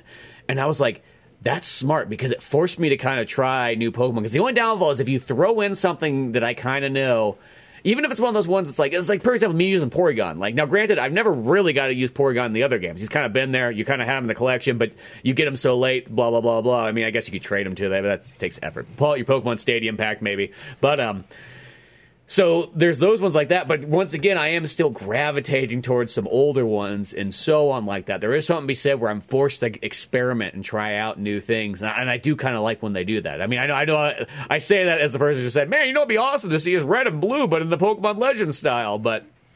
I'm still there. I mean, I'd be up for whatever. Jim. I mean, I'm down. Sword and Shield's too new, so maybe give that one some time. Well, because by the standard of like remaking these games, it's like so far, in a sense, they've remade Red and Blue twice, Gold and Silver once. They did Ruby and Sapphire and Diamond and Pearl, but they haven't remade. But it seems weird, like Pokemon Black and White remake. Oh, I didn't mean like a remake. I was thinking more in the Arceus style. But yes, no need for a Sword and Shield remake, to clarify. I meant like a Arceus style, like a Legends style like Sword and Shield. Like give other generations a chance. Maybe. I mean, I'll totally take Kanto day one, but I'll also take whatever. I'll take anything. But. Yeah, by this point, yeah. So a few other differences between this and mainline Pokemon games. There's no trading, correct? There's no. Yeah, there's trading. Like, you mean between people? Yeah, like but online? not between friends. You could do it online, right. I saw. You go talk to that lady, it's got the cart over there by, like, the battle area, and you could trade. I tried it out just for 1 second, and it was, like, right when I started my game, and some guy was like, here, this is the best Pokemon I have. Here's a Ponyta. And then I saw the other guy pop one up. He's like, Mime Jr., and it's like, and then it said transfer canceled by other user. And I was like, well, I pissed that guy off already. Like, okay. So I think that's about it. But I don't think they have, like, the full-on, like, a really in-depth, like, trading area. I don't think you can go battle other people.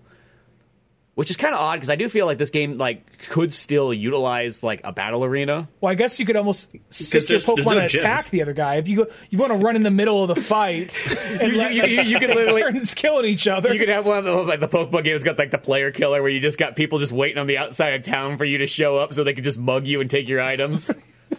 Or it plays like Friday the 13th online. Actually, that sounds kind of weird. Like that almost would sort of work in a weird Pokemon way. Is that like that way that like there's the one like giant like destructive Pokemon, and then there's the trainers trying to escape.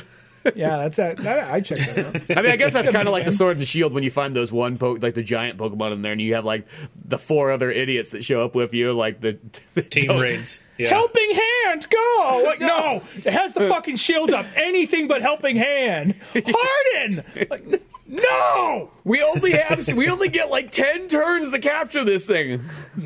You're messing it up. Yeah. No, you know what's actually one of the interesting features? They do have that thing that, like, when you get murdered out in the woods, you drop your bag, and then somebody else can kind of find it in their game and send it back. Oh, that's cool. So, because it does have that thing where it's almost like the Diablo thing where you get killed out there and then you drop your items, or you drop some of them and whatnot. But it's not like so you have to literally hope that a good Samaritan, which I guess if you're not hooked up online, I don't know what that means. What happens if you your items just go into the void? Yeah, never to be seen again.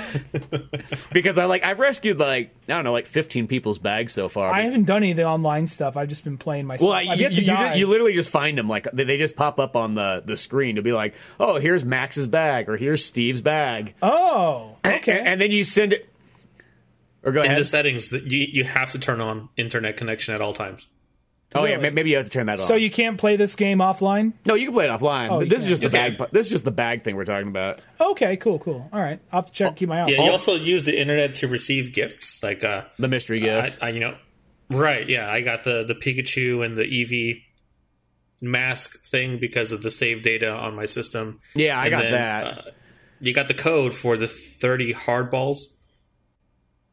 No, I don't think I got the hardballs. Oh yeah, when I bought it on the eShop, it came with a code. Oh wow! I have the physical version, so that's probably the reason I don't have it. Ah, okay. They don't spoil people to get physical versions anymore. But yeah, so I didn't get the hard balls or anything like that. Well, speaking of even the balls, I know like this game offers some new kind of like Pokeballs and so on in it. And I was even telling Ryan before we got on the show here that like a lot of times in like the older Pokemon games, I started getting to the point where I just use Pokeballs. I don't even use Great Balls or Ultra Balls anymore. And I feel the Pokeballs almost like work sort of better. I mean, you might have to throw a couple more extra ones, but they cost so much less, and you could just go in with a crap ton of them and just like capture just about anything with it. Plus, I feel it's a little bit more of a challenge. But in this one, they introduced some new balls, and I kind of like some of these ones. Like, there's that heavy ball that you literally have to sneak up, like, right behind the Pokemon and then just chuck this big old iron hunk of metal right on top of them. But, like, that one I like a lot because I feel like I get, like, a lot more pretty good results out of that thing.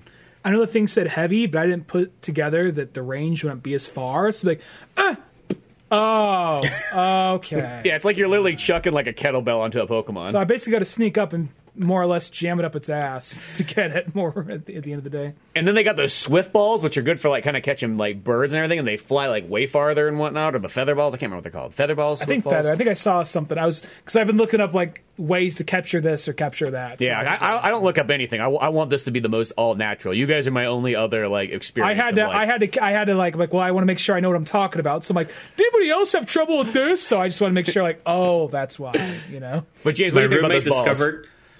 My roommate discovered if you throw a Pokemon-filled ball straight into the air and it lands down, the Pokemon faints on impact. Oh, really? What? Like because of fall chuck damage. It straight up? Exactly. Really? Yeah. Oh.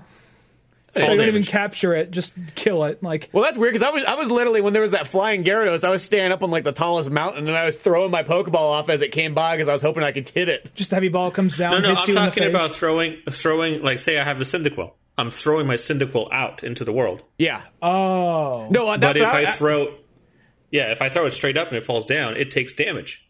Well, that's what I was talking about. I was literally chucking my Pokemon at that flying Gyarados, but I guess that fall was so far down that it didn't kill any of them. I wonder if, like, the flying characters like that, if that's something like you just got to get a fireball to do that, and then that engages the battle, it turns back to you like, motherfucker, you want to go now? Or if it's something kind of like you have to get its attention to come down to you to fight you. Spencer, I think in your case, when you throw like your Pokemon off the cliff, for instance, I think there's a point where it times out and it just returns to you. It never landed. That's true, because it does do that. Because I'll see it shoot back to me and so on like that. But even going to that Gyarados, because the thing about the Gyarados is when the Gyarados comes by you on top of that mountain, for a split second, there's the lock on. You can see that come on there, so it's like, oh, okay, that says that it's not just like up here in the air.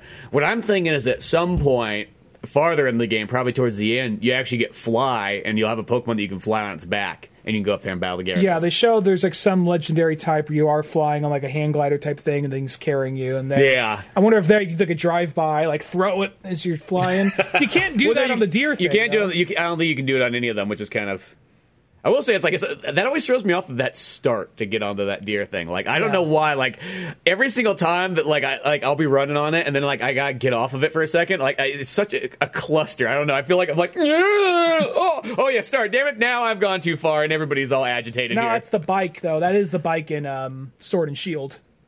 Was that the bike in there? It's also, I know it's in Diamond and Pearl, and I thought that was weird in there too. I mean, I know that like in the olden games it was select, but on the Game Boy that's different because there's only like 4 buttons. Yeah. But I don't know why it's like start always feels like such a weird one, because I feel like that should just be like my normal pause button. There is so many things like sub menus. I do have to, at some point, have to stop and look like right, okay. Like I really feel like a grandpa playing this thing every so often. Like, wait, which one is this again? That's right. Okay, that's the sub menu, and that's the thing within those okay. Well, it's weird that like you use the D-pad to get into your bag. Like that's one of those ones that's like, I'll say it's actually not bad, but it does take me a moment to get used to always. But I feel like it does work. I'm like, oh, okay, I get why it is. Like the controls, like they're not bad. I totally get them, but they do shuffle them up on you, and that's kind of the thing you got to get a little bit used to. Yeah, it takes a minute.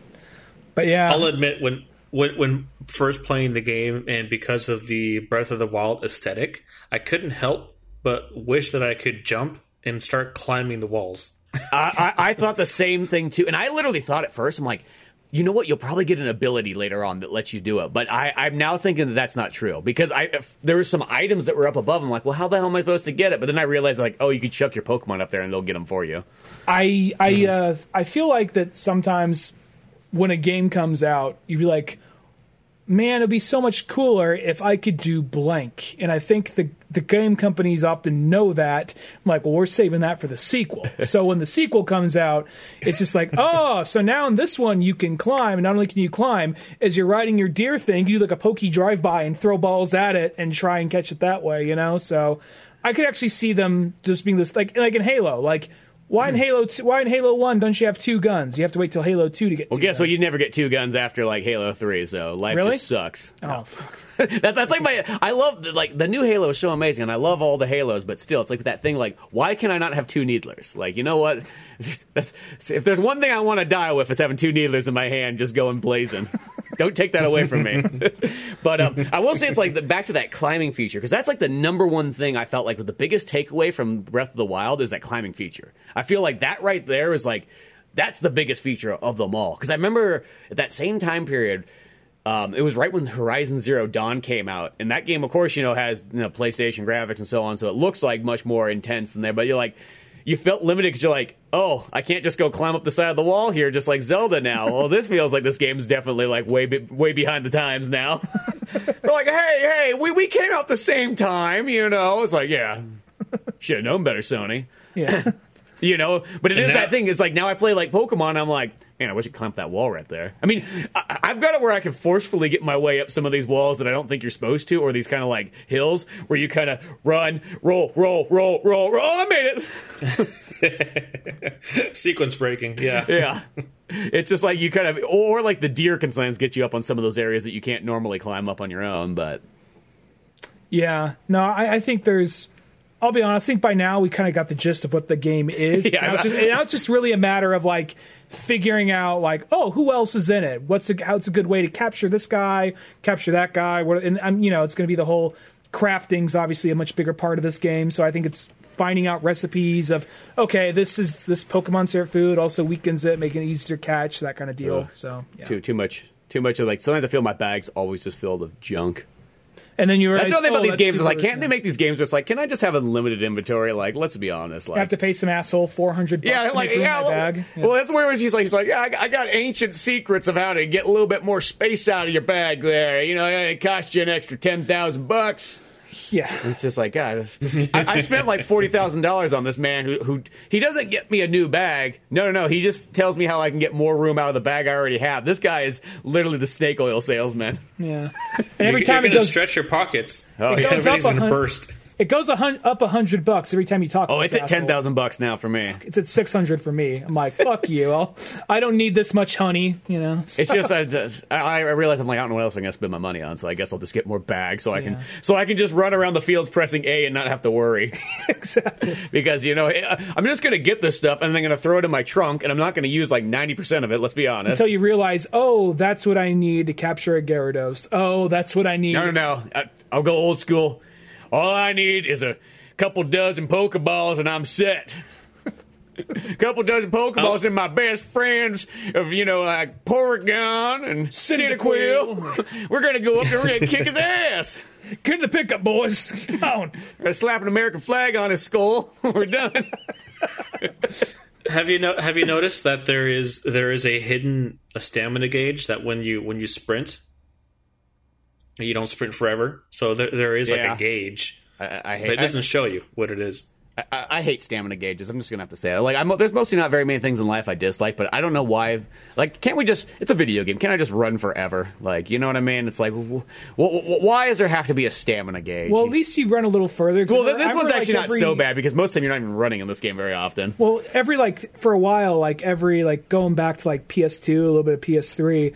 Every like open world game where you would run for a little bit, you get like 10 feet, he'd run faster. Oh fuck! And dude's like jacked. Like, why can't this guy run more than 10 feet without? Yeah, that was the part where they're like, we're trying to make games realistic. No, it's a video game. Now you can take 5 shots to the face and still survive, but you can't run. But you can't run, 3 blocks. Yeah. But, I'm looking forward to where this game goes, and I'll be honest, part of me, one of the reasons I'm up in town is because my fiance and I were getting fitted for, like, her dress and my suit, so part of me is like, fucking stupid wedding, get in the way of playing Pokemon. Well, that's kind of how it is when there's a good game out there. Nothing else matters. Get married, so I can't play Pokemon now, it's stupid. Oh. Kind of like that. Imagine that and multiply that when Breath of the Wild 2 comes out.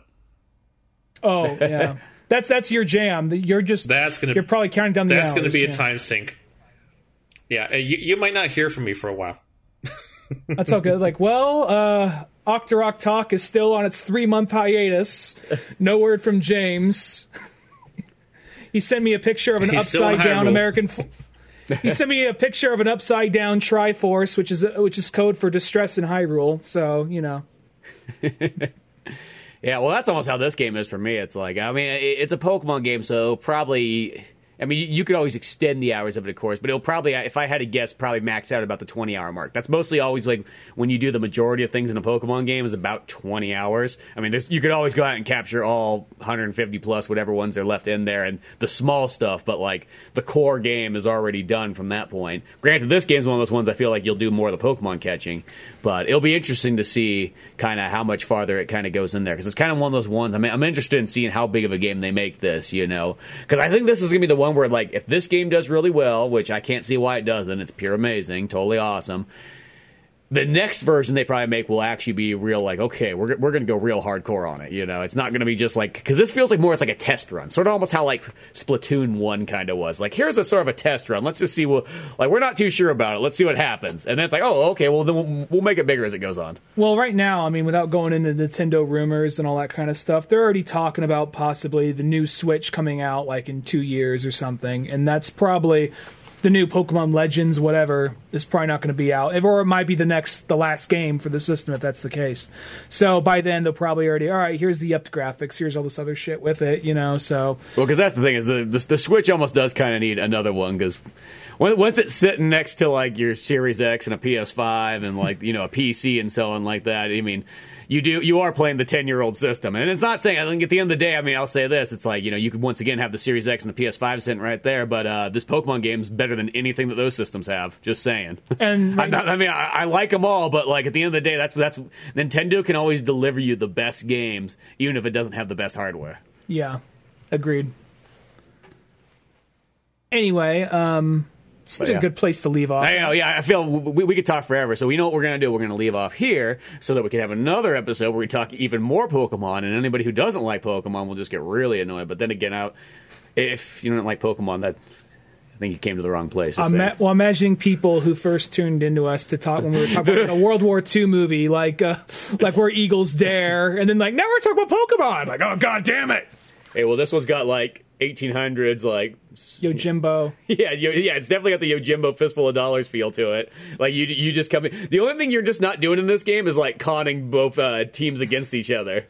I would like a Western themed Pokemon game. That would be cool. Well, that's how it feels. Like this thing gets close. Like in a sense, like I guess if you had like whatever, like the Pokemon region that was kind of like the U.S. or whatever, and it would happen to be in this like Legends time period, it actually would be a Western. That's what Black and White is, like America with themed. More guns. Yeah. A lot more steel type, let me tell you. Because that's the thing is, because like I look at this and it's like, in a sense, this is literally like the exact same time period as like Red Dead Redemption 2. Yeah. Like at the end of the day. You could do the one, because I think Black and White are set in what's supposed to be America in the Pokemon world. So, yeah, kind of like, so like if you did in Black and White's the next one, if they're going in like the progress of like what's to be remade next, Black and White will be the next one to do. So that could be Black and White Legends. Yeah, well, I guess we'll find out. But yeah, that's a good place to leave everything off. You can always go to oldmanorange.com for more podcasts, comic books like Pizza Boys, all our old animation stuff. James, what stuff do you want to shout out there real quick? Yeah, so we're Octorok Talk, me and Ryan, and we talk a lot Nintendo, Marvel, DC, comics, movies, and all sorts of nerd culture things, just like you guys do. And I'm an illustrator, and I have a lot of fan art, Pokemon included. So check me out on Instagram, James Artville. Cool. Ryan, you got any other shout-outs you want to give? Just you can find my Instagram at Grit5. We also have an Octorok Instagram, and you can find me on Twitter at DunniganRyan. Yeah, and then probably if you see this video, it's actually on my Twitter. So this is our little what's our second or third test run of this StreamYard kind of stuff, doing it live and whatnot. So it's kind of fun, a little bit of extra stuff there. But then, the rest of the podcast and everything's going to be up on its normal spots. But till then, I'm Spencer Scott Holmes. I'm Ryan Dunnigan. A special guest, James Artville. And we'll see you some other time. Y'all take care now.